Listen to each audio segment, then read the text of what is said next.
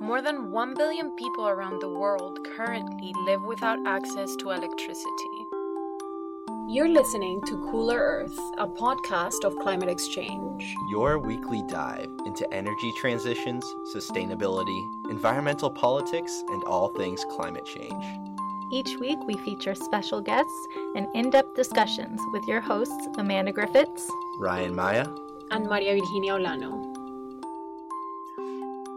So when we think about getting access to electricity to all of these people who currently live without it, that is a transition that needs to happen through renewable sources of electricity. Because if we do it by fossil fuels, there's no way we're going to reach our emissions reduction targets that we're looking for.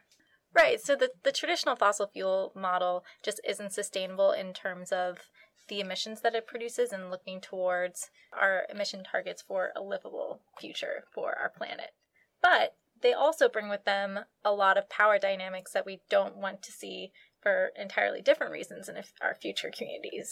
Right, so we talk about decarbonizing. That means moving away from carbon-emitting sources of energy. Decarbonizing the world can happen in a profoundly unequal way as well, perpetuating those systems of energy production and delivery that have resulted in such deep inequalities around the world.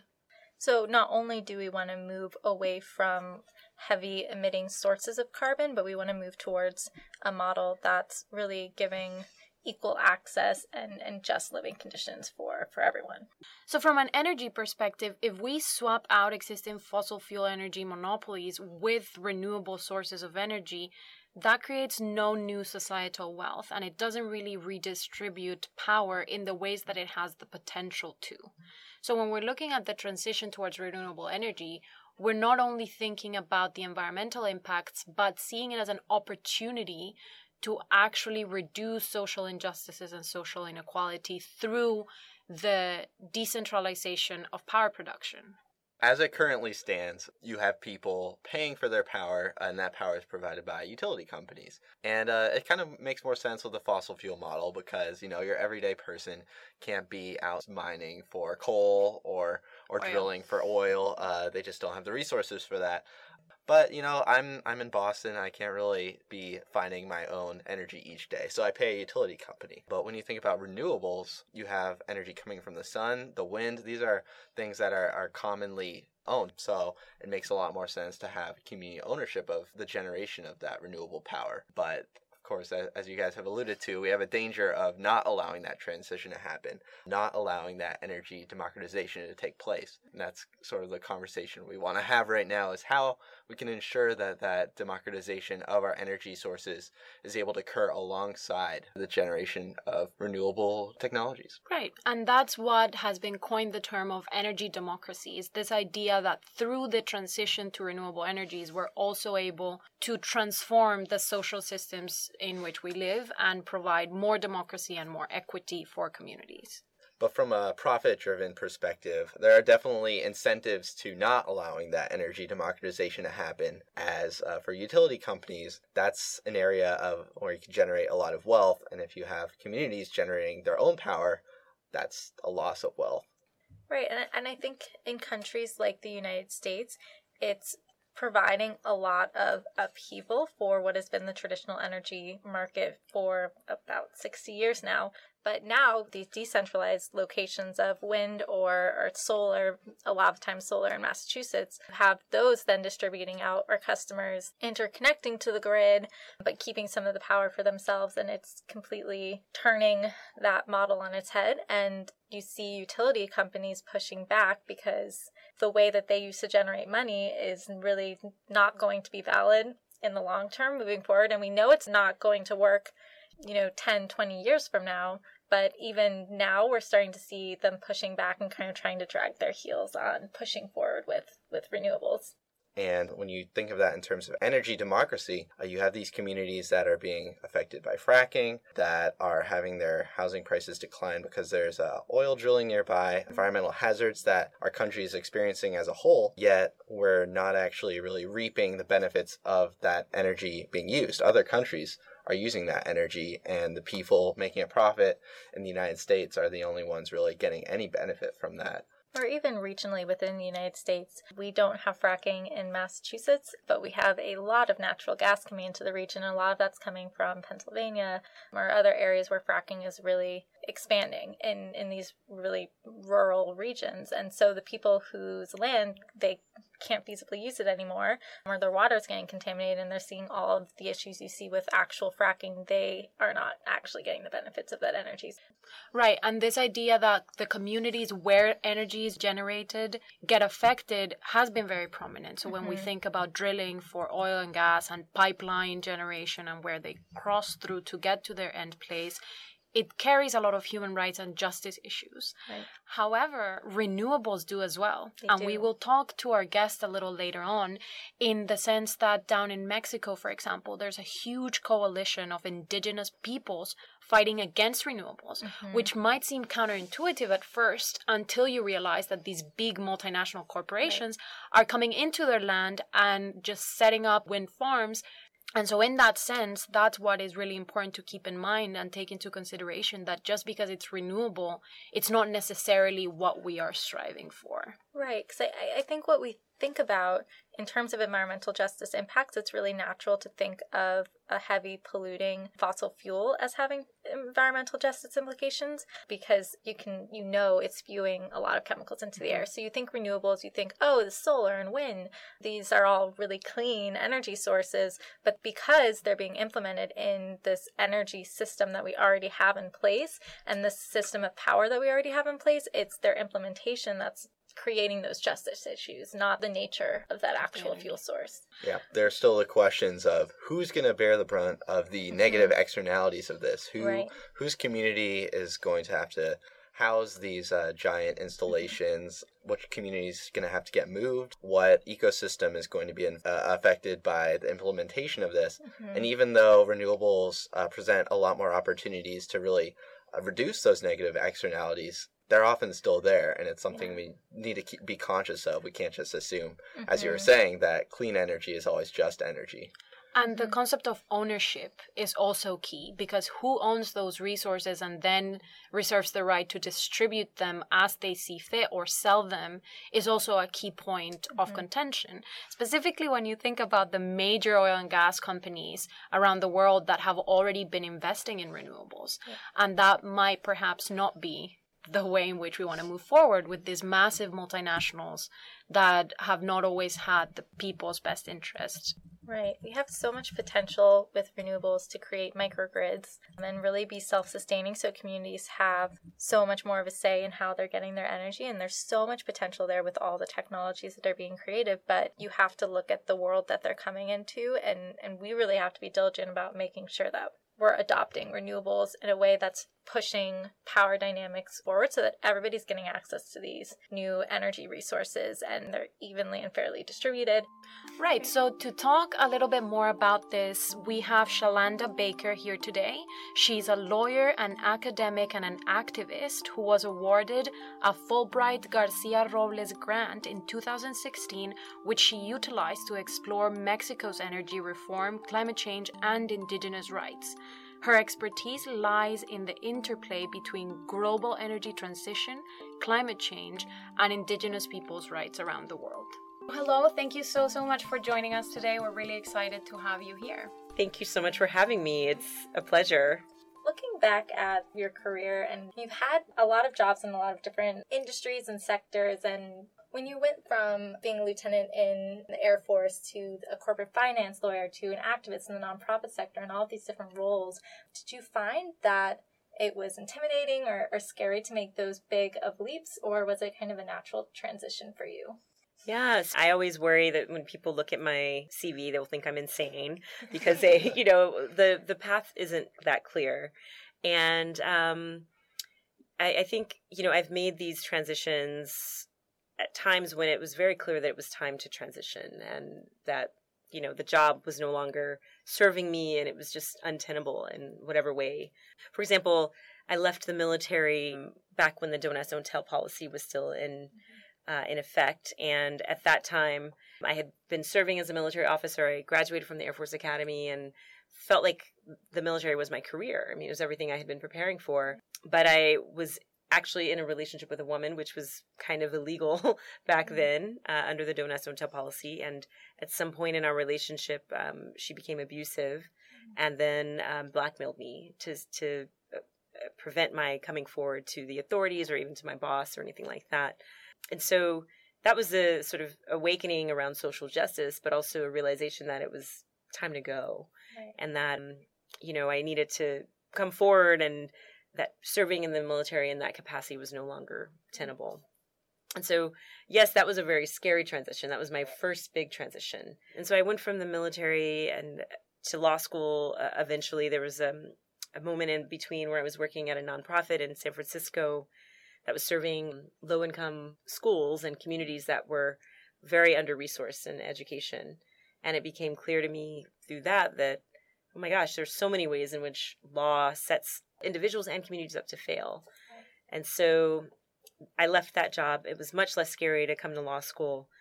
But from there, I graduated and became a corporate lawyer, which was never my intention. I was a corporate lawyer doing energy project finance. So that was a learning experience.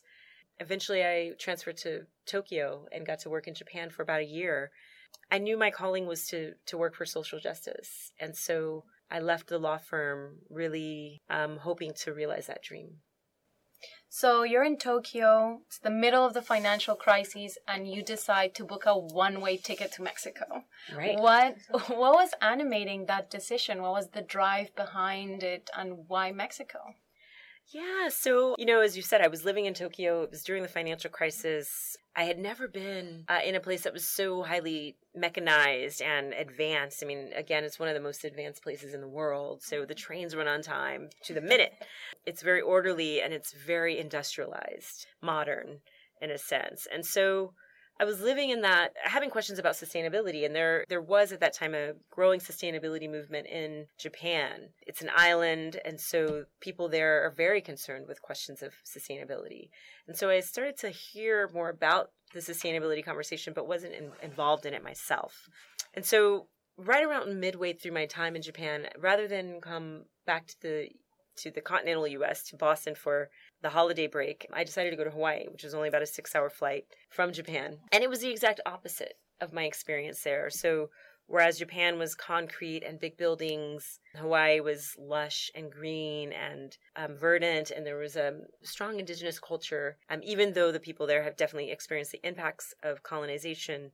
But there was a sense of stewardship for the land in ways that I didn't see in Japan and even in the continental U.S. And there was where I started to question my own role in taking care of the planet and started to understand that I wanted to be a part of being a steward for the planet as opposed to being a part of the problem in this consumption that I saw in Japan. And eventually decided that I was going to leave the firm. I flew down to Mexico and I decided to live on what was kind of a commune. It's called El Bosque, and it's a little experimental community put together to figure out ways to grow food sustainably and feed ourselves, figure out how to build houses in a way that was sustainable and be in community in ways that were more sustainable. And so I eventually did buy a one-way ticket to Oaxaca to explore ideas of justice and sustainability and also to learn Spanish. So that's why I ended up down there. Right. And Oaxaca is the windiest place on earth. Yes. Correct? Mm-hmm. And so they've seen a lot of renewable wind energy projects there. Mm-hmm. And at what point you get there and you realize that the indigenous communities there are in some ways opposed to this renewable development, which might seem a little counterintuitive to people who think, renewables are the way to go. This is what we should be doing to combat climate change. But in what ways did you see that development pitted against human rights and indigenous rights? So it was fascinating. I left the U.S. and moved to Mexico really thinking I was only going to be there for a couple months and eventually link up with a group, an NGO or indigenous peoples themselves who were fighting against extractive industries like oil and gas and mining. And so when I got to Oaxaca, I actually just landed and I really set down roots. And so about 4 months into my time there, I was at a community fair in the park and I saw a little sign tacked to a tree that said, "Come listen to our struggles against wind." And there was sort of an electric lightning bolt that went down my spine at that moment where I knew that I was supposed to be at that meeting. This was not what I expected, the wind debate. And so I went and heard about the ways that farmers and indigenous people had been dispossessed of land, had been sort of taken for a ride by wind companies who'd given them, $10 a year for 2 acres, to rent land that they no longer use for farming, and the ways that decisions were made regarding communally owned land without asking that community. So I learned a lot about the struggle and found myself captivated by it. And not surprised, though, that with wind energy development, we were seeing some of the same problems that we saw or see still with the traditional oil, gas, and mining sectors. And I got really curious about financing mechanisms and other structural issues that lead to these same outcomes, even with clean energy. So, from a legal perspective, you're a lawyer, you're a law professor here at Northeastern. What is the legal gap that's preventing these people from having their voices heard? And is there a legal remedy to make sure that these indigenous peoples have their voices heard, their rights respected? That's an interesting question. There are a couple of gaps, and there's also a framework. So I'll start with the framework. There is an international law respecting the rights of indigenous peoples, as reflected in the UN Declaration on the Rights of Indigenous People, adopted in 2007, and only 4 nations voted no or abstained from that, and they were Canada, the US, Australia, New Zealand. It was a watershed moment which established that indigenous peoples had the right of free, prior, informed consent when it comes to decisions that impact their land. It's a declaration, which means it's not in what we call hard law, but it's a declaration of our understanding of how indigenous peoples relate to development in their land. There's another treaty, which is hard law, meaning it's binding for nations that sign it, and that is International Labour Organization number 169. And that establishes that indigenous peoples should be consulted when there is a development project that affects their territory. And so the international law is fairly well covered with respect to at least understanding that indigenous people have a right to consultation and consent. But the international law relates to states. The entities that are engaged in the bulk of development are corporations. And so there is a gap. Corporations are not held to the same legal standards that states are. And with the imperative for renewable energy development upon us due to climate change, we're seeing more and more rights just sort of being run over in terms of indigenous rights and renewables. But there's also an opportunity to not do it that way. Absolutely. And the reason is because renewables are a lot more decentralized and they allow local ownership and cooperative ownership. Is that something that you see as a viability, or how does that can play into achieving sustainable development and electrifying so much of the world that is still not? There's a great book. It's Energy Democracy, and Denise Fairchild and Al Weinrub have sort of put together emerging practices in something called energy democracy, which is, grassroots engagement in this energy transition. And there's a line in the introduction that says, we can decarbonize in a way that is still unjust, or something like that, right? We can replicate these systems of extraction, these systems of power dynamics, even in this clean energy transition. And there's nothing that guarantees that this transition itself will be just and equitable and lead to different outcomes for the most vulnerable. I absolutely see an opportunity, as you mentioned, for bottom-up energy development. There's still such a push toward mega, big-scale development, though, particularly in the global south. This is the mechanism of development that has made lots of people very wealthy for so many years. And so this is the only thing that many multinational companies can even contemplate as the approach. But as you say, renewables lend themselves to more flexibility and distributed small-scale